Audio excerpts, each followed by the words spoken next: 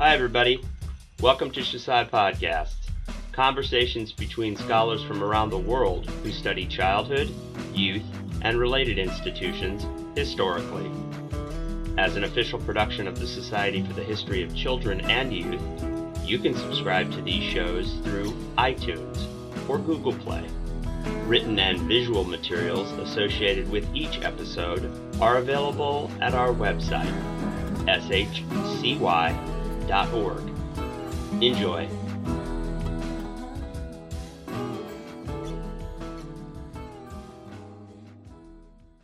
My name is Anne Rubenstein. I'm a historian at York University in Toronto, and I'm here with Molly Ladd-Taylor, professor of history at York University in Toronto, who is going to talk with us about her book, Fixing the Poor, Eugenic Sterilization and Child Welfare in the 20th Century, which was published by Johns Hopkins Press in 2017 and is just out in paperback now in 2020.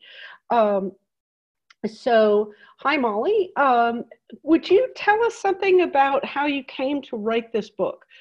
So what did you, what questions were you asking, and what was your intellectual formation, and how did your previous work bring you to write this book? First of all, thank you, Anne, for having this conversation with me about this book. I'm really excited about it. I have spent my whole career really studying the politics of motherhood and child welfare in the United States. My first book was called Mother Work, which examined the concept of mother work in the dual meaning of the term, the social history of female caregiving and the politics of maternalist organizing.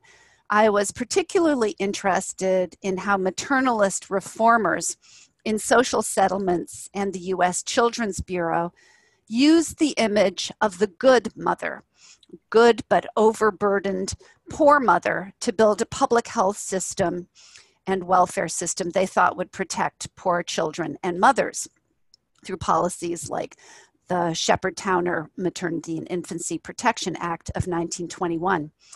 And then I realized that at exactly the same time that the health and welfare system was being built by women reformers, there was also a crusade to sterilize the unfit and enact eugenic policies. So I turned my attention to bad mothers and bad kids who were deemed a social menace. So I really began thinking about good mothers and kids, and then turned my attention to the so-called bad mothers and kids. Think poverty and the connections between the supposedly private world of families and the public world of politics and policy are the connecting themes in my work. And which leads us to the question, so how did this book then build on that previous work, and how did it contradict it? How did it support earlier findings, and what are its main arguments? Well, Fixing the Poor, as I said, it differs from my earlier work in that it focuses on the so-called underside of maternalist welfare organizing and other forms of public health interventions in focusing on the eugenics movement. There's a lot of scholarship on eugenics and on eugenic sterilization specifically, and I think my book, Fixing the Poor, differs from most of this scholarship because it focuses less on eugenics discourse, on racial ideology and the science of human heredity, than on the routine administration of eugenic sterilization policy in one state. I focus on how eugenic sterilization was implemented in one state, and I look at Minnesota. I look at Minnesota rather than the states we know the most about, such as California or North Carolina or Virginia, all of which had much more aggressive and more racist eugenics programs. And I focus on Minnesota, which is more ordinary, or even a best case scenario. It wasn't as extreme as these other states. Nevertheless, Minnesota passed a sterilization law in 1925, and it eventually sterilized about 2,350 people. 80% of them are women. So my main argument is that eugenic sterilization in Minnesota, and I suggest elsewhere as well, was driven as much by state and local welfare politics and concerns than by the idea of building a better race for the future. That is, eugenics and eugenic sterilization in particular is really about trying to reduce the public, the taxpayers' responsibility, economic responsibility for caring for the dependent poor, much more than trying to create a superior race in the future. It's all about the money in a lot of ways. I think there's three other aspects of my book that are also unique in the literature on eugenics. The first is that I look at sterilization's place within the child welfare system, again, rather than in a nexus of doctors and institutional leaders and theorists who wrote about eugenics. The second thing, so child welfare is the first thing. The second thing is I look at how institutionalization, eugenic segregation, if you will, how that was always inseparable from sterilization as a social policy. It wasn't the case that first there was institutionalization, then there was sterilization in a chronological framework. They were very much part of the same system. Sterilization was the price of freedom from a state institution, and institutionalization was always the threat if people who had been sterilized misbehaved when they were on the outside. And the third thing that I think makes my book different is that I foreground disability as an analytic category. 80% of those sterilized in Minnesota were called feeble-minded, a legal category. And I look at how the attribution of disability, intellectual disability, and abnormality legitimized the mistreatment of poor people, a range of poor people, people who had disabilities, people who were racialized, and people who were nonconformists or delinquent, to use those words, in that same period. So that's what I think my book brings to the literature on eugenics and sterilization. So all of that, I can see the connections with the history of childhood and the history of children, but maybe you could tell us a little bit more about how this is connected to history of childhood and why historians of childhood really, really need to read your book. Oh, thank you for that question. Minnesota is unusual among some of the states that enacted sterilization laws. And that is because in Minnesota, the legal and administrative foundation for the eugenic sterilization law was laid in the 1917 Children's Code. The Children's Code was a much praised package of laws that modernized Minnesota's child welfare apparatus. It's well known to historians of childhood because the 1917 Children's Code made the first modern adoption law that provided confidentiality and made the state a party to every adoption. It also was considered forward-looking because it was very progressive on illegitimacy. The Children's Code defined some groups of children, disadvantaged children, particularly the dependent poor children, like children who were illegitimate, for example, or called illegitimate, and children who were delinquent. It defined them as innocent children for the first time.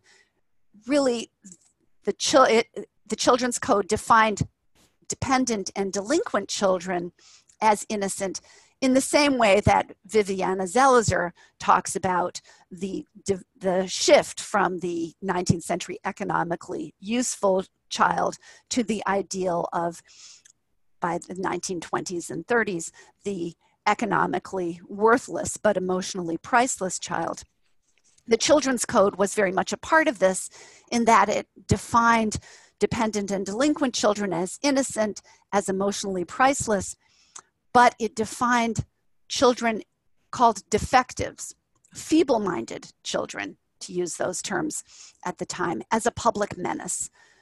So-called defective children were children with disabilities who might be institutionalized at the state school for the so-called feeble-minded, and they were also sometimes aggressive boys who acted out, who had intellectual disabilities, and sometimes they would be delinquent girls, sex delinquents, girls who got pregnant or who had venereal disease. So many of those, and so this Children's Code, it empowered or it enabled dependent and delinquent children to live outside of institutions.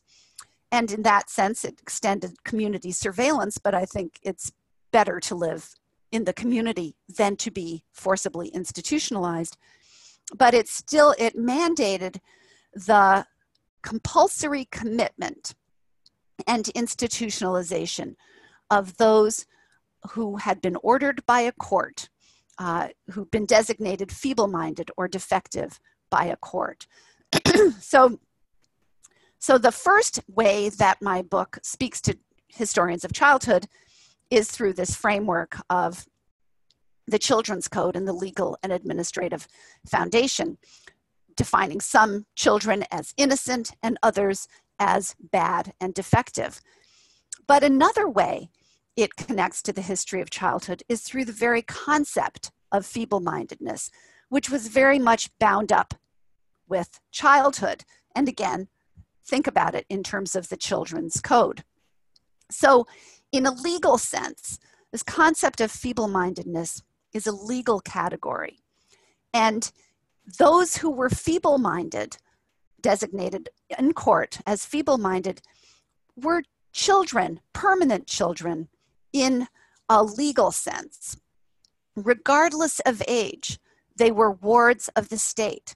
They were defined as permanent children who were deprived, as are all children, of the right to vote, the right to own property, or marry without the state's permission, or make their own medical decisions.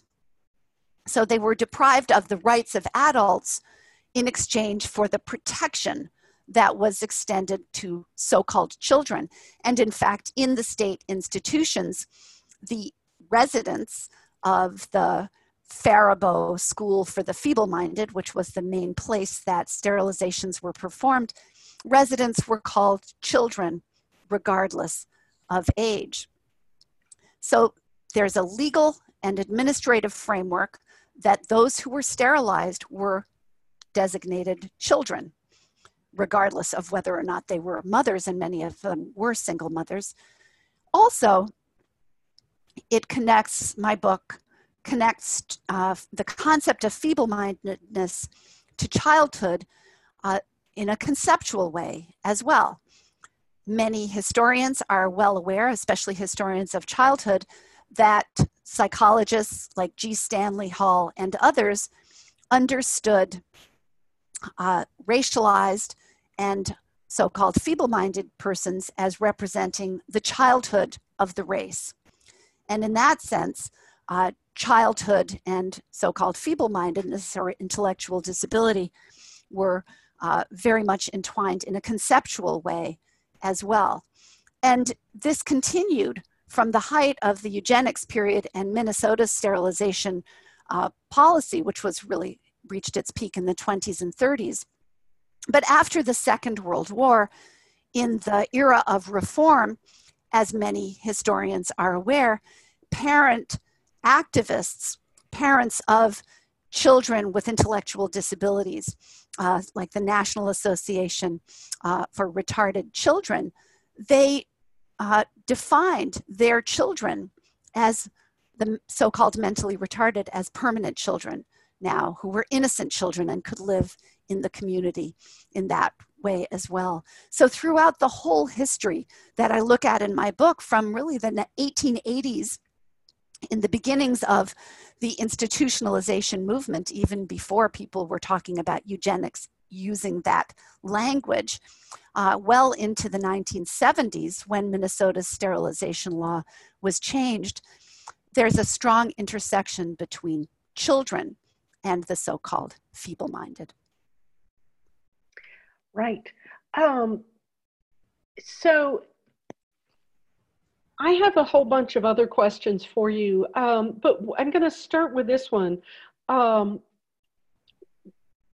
what you talked to us about so far is sort of the conceptual frameworks, the legal and administrative frameworks.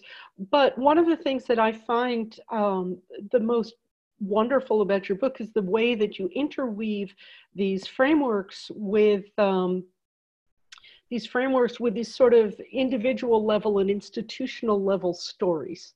That you've managed to do this fantastic job of reconstructing at least passages in the lives of many individuals in Minnesota and in some cases outside of Minnesota. So my first question is, how did you do that? It's just a remarkable achievement to me. And my second question, which maybe you could answer at the same time, more or less, is how would you tell us some of these stories? So tell us about the Faribault Institute, or tell us about some of the people who passed through there, or more broadly, who existed within these frameworks of law and ideology in Minnesota. Well, thank you for that question. It was a lot of work. I looked at, what I was really interested in was how people got ensnared in the net of Minnesota's eugenics welfare system. And again, most scholars who have done fabulous work on sterilization and institutionalization have looked largely at the records of state eugenics boards.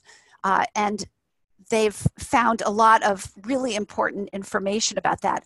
Minnesota didn't have a eugenics board. And the disadvantage of that is that I was scrambling all over looking at the records of the State Institution for the Feeble-Minded and of some of the institutions that channeled people there, especially the Sauk Center Home School for Girls, which was an institution for delinquent girls. But I also looked at county welfare boards, court records, and many other records in order to try to get a sense of how people got caught in that net. And in some ways, the advantage of not having a great data source was that I had to scurry around, and I asked a different question rather than looking at the group of people who were sterilized and trying to figure out what was their demographic profile. I looked at young women, particularly those designated sex delinquents, because I had the best case files for them in the records of the Sauk Center Homeschool. And I was able to tease out why some of these, one of my big questions is why some girls, and most of them were girls or young women in their 20s, why some of them got stuck in this system where they were institutionalized and then sterilized, and others didn't. So there's a lot of poor young women in Minnesota who got pregnant out of wedlock and might be sent to Sauk Center, but then weren't institutionalized and sterilized. So why some and not others? And I found that some of the stories were incredibly heartbreaking. So through the Sauk Center, I would find women like Edna Collins, for example, who came from what was considered a challenging home life. Her mother was disabled from polio. She had a number of siblings, a lot of ill health, dire poverty in the family, and her family was really struggling. And then she began acting out in her teens, hanging out with older men, and so on, becoming a sex delinquent. Her mother couldn't control her, and so on. Not an atypical story, but then when we look into the records, we can see her first sexual experiences are with a much older man.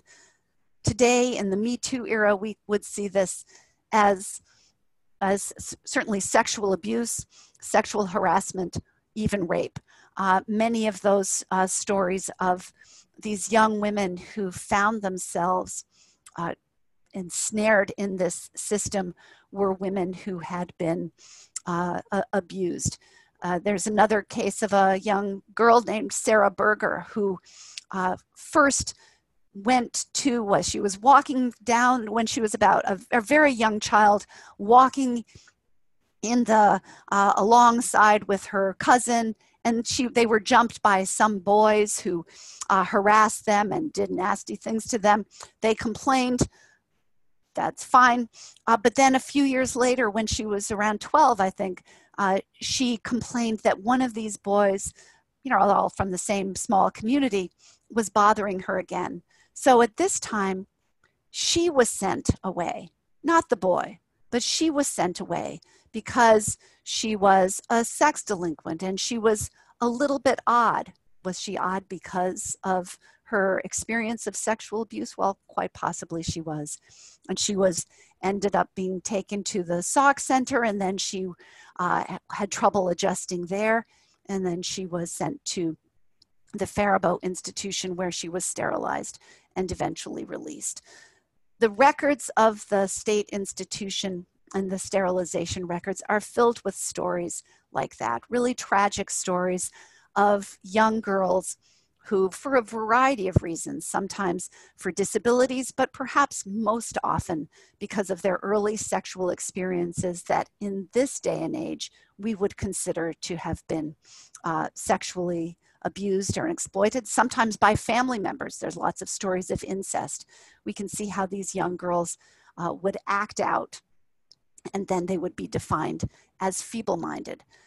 And because the term feeble-mindedness was a very open-ended term that was used oftentimes for kids who just really struggle to fit in. So these stories, we unfortunately can't really capture the whole life experience of these young people who were sterilized, but we can see glimpses of them as they pass through the records of the state institution. It seems that most often what happened was that young people would be committed to the state institution as feeble-minded, eventually institutionalized for a few years of so-called training, and then they would be sterilized and released. Sometimes in the 1920s, they were sent to a halfway house, a club for like the Lyndhurst Club, or a number of clubs in the Twin Cities, and there was one in Duluth as well, where they could be monitored. Often they returned to their family lives, to ordinary working class lives. And the real tragedy is that some of these young people had been unwed mothers, and one of the sad aspects of their stories that really isn't given enough due in scholarship on eugenics is that the children that they already had, they lost those children too. They would be adopted out and placed with other families, and it would be very difficult for those considered feeble-minded to raise the children that they already had. Yeah, that is a very painful story. Actually, I think that leads me to another question, which is how much have you been able to contribute to the sort of, I guess it's a political movement really, about undoing some of the harms of eugenic sterilization and of this entire state system of institutionalizing girls and women? Have you been in contact with any of the families of the people who this affected, or, you know, what's happened since then, and how has your work contributed to that? Well, a lot has happened. I can't say that my work has contributed to it very much, because there's already a very active disability rights movement and a movement for self-advocates in Minnesota and elsewhere that I was fortunate enough to see in action. So in Minnesota, the then Governor Tim Pawlenty apologized for the mistreatment of people with disabilities in institutions and sterilization, but more broadly, especially in the state institutions. That happened in 2010. In a number of other states, there have also been apologies mostly for sterilization. Minnesota's apology is unique in that it extends beyond sterilization to also look at other forms of abuse, and particularly institutionalization. So the self-advocates and disability rights movement in Minnesota has done a ton of important work in uncovering and taking oral histories of these of people who were institutionalized. In Minnesota, mostly the sterilization, at least under this eugenics law, took place or ended in the aftermath of World War II. And the law, so sterilizations peaked in the late 1930s, really fell off in World War II, both for medical reasons. They just didn't have enough surgical nurses and doctors available to continue to perform the surgeries in the war.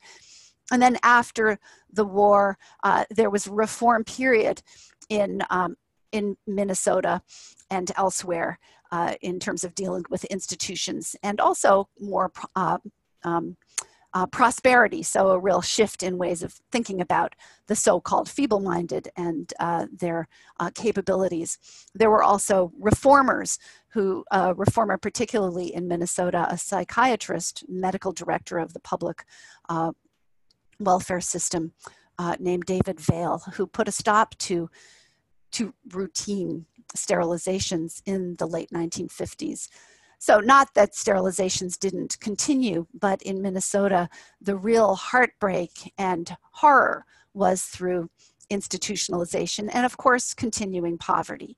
So one of my arguments, and Alexandra Minna-Stern for California has done really important work in terms of apologies and working on getting compensation, the same with Johanna Schön's work in North Carolina. In Minnesota, there has been less success at getting recompense, in part because most of the eugenic sterilizations were performed much longer ago. But one of the things that I think is really important in terms of thinking about apologies for eugenics and for sterilization is what's ended and what hasn't ended. So mostly eugenic sterilizations have ended since the 1970s and beyond. This is partly for technological reasons. Now there's a lot of other forms of birth control rather than sterilization, whether it's Norplant or abortion and so on. But what hasn't really changed is the ways that the public and so-called taxpayers are often unwilling to pay to support those they considered the undeserving poor. So a number of scholars are talking now about how in some ways prisons today serve the same role that institutions, mental hospitals and institutions for the so-called feeble-minded served in the 1930s, 40s, 50s, and 60s, and into the 70s. So a number of states, including Minnesota, have issued apologies for eugenics and for sterilization, but a lot of the abuses and the inequalities continue on to this day, and we see this in the current pandemic, where healthcare is being rationed, and people with disabilities and older people are perhaps considered not to have lives as valuable as others when we have so few ventilators. And of course, we're seeing the shocking and horrifying high rates of deaths in the pandemic among African Americans and other racialized communities. So those are other ways that eugenics, I think, still reverberates to this day.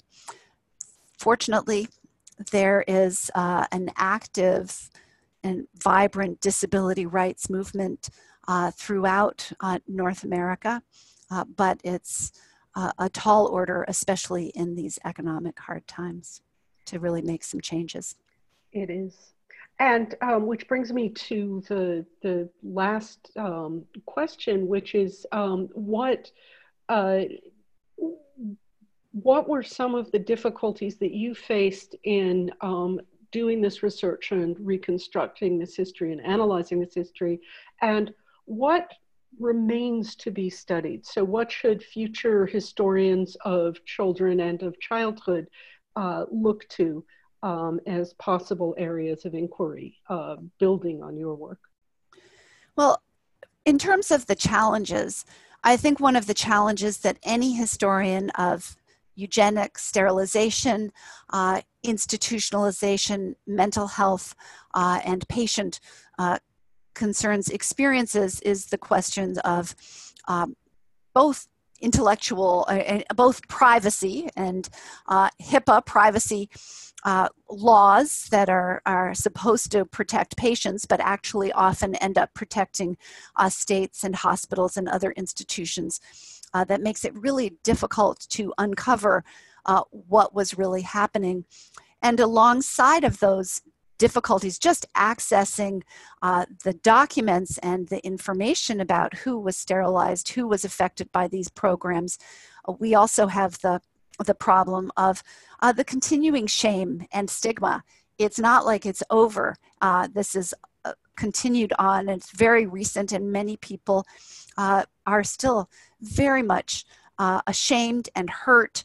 And so it's really important for historians to be respectful and to be aware of the particular challenges that uncovering this history can take. And many people want to be, many of the patients and patients' families want to remain anonymous, just as, well, not just as, but similar to the problem, the challenge that we face, that many states and institutions don't want to know what happened either. So we have a lot of secrecy and challenges that historians have to face and have to address with sensitivity. In terms of what remains to be done, there's a lot. Eugenics and sterilization. Sterilization was a state-level policy enacted locally in counties, in states across the United States, and in provinces in Canada as well. So it's really, although eugenics was an international movement, it was implemented at a state and a local level. So in order to really understand the full ramifications of those policies, we need a lot more state and local research, because it played out differently in every locale. And we really can't get a sense of how it all fits together without doing more of these kind of state level studies, not just of how a state law was passed or not passed, but also of how it was implemented on the ground. And in that sense, what I hope I've done with Minnesota is provide some a model or some suggestions of how historians working in other locales might begin to uncover what was happening in other locations as well. Wow, that's a lot. Thank you so much. We've run out of time, I'm afraid, but I know that people who are interested can probably get in touch with you and ask you follow-up questions. I know you to be an extremely generous and collaborative scholar, so I Just sort of putting that out there. So thank you so much. That was really interesting and exciting. And oh wait, one last question. So what are you working on next? Well, my next project is an effort to really take my Fixing the Poor framework and look at children in the post-war period, in the era when I'm calling it damaged kids, and looking at how these same issues continued with so-called delinquent and children who suffered from cultural deprivation and learning disabilities, and really to interrogate how these same kinds of concerns, the connection between so-called bad mothers and bad kids in the post-war period. So just at the beginning of that project, though. How exciting.